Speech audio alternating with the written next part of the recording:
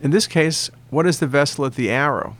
And again, when you look at this quickly, you could say, well, perhaps it's the right coronary coming off the circ. I've seen that happen in a retroaortic position.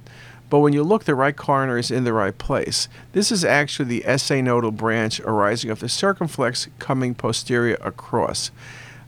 I mentioned SA nodal branch typically arises from the right coronary. The second most common, a little more than 30% of the time, is from the circumflex. And again, just something to be aware of, an important understanding of anatomy.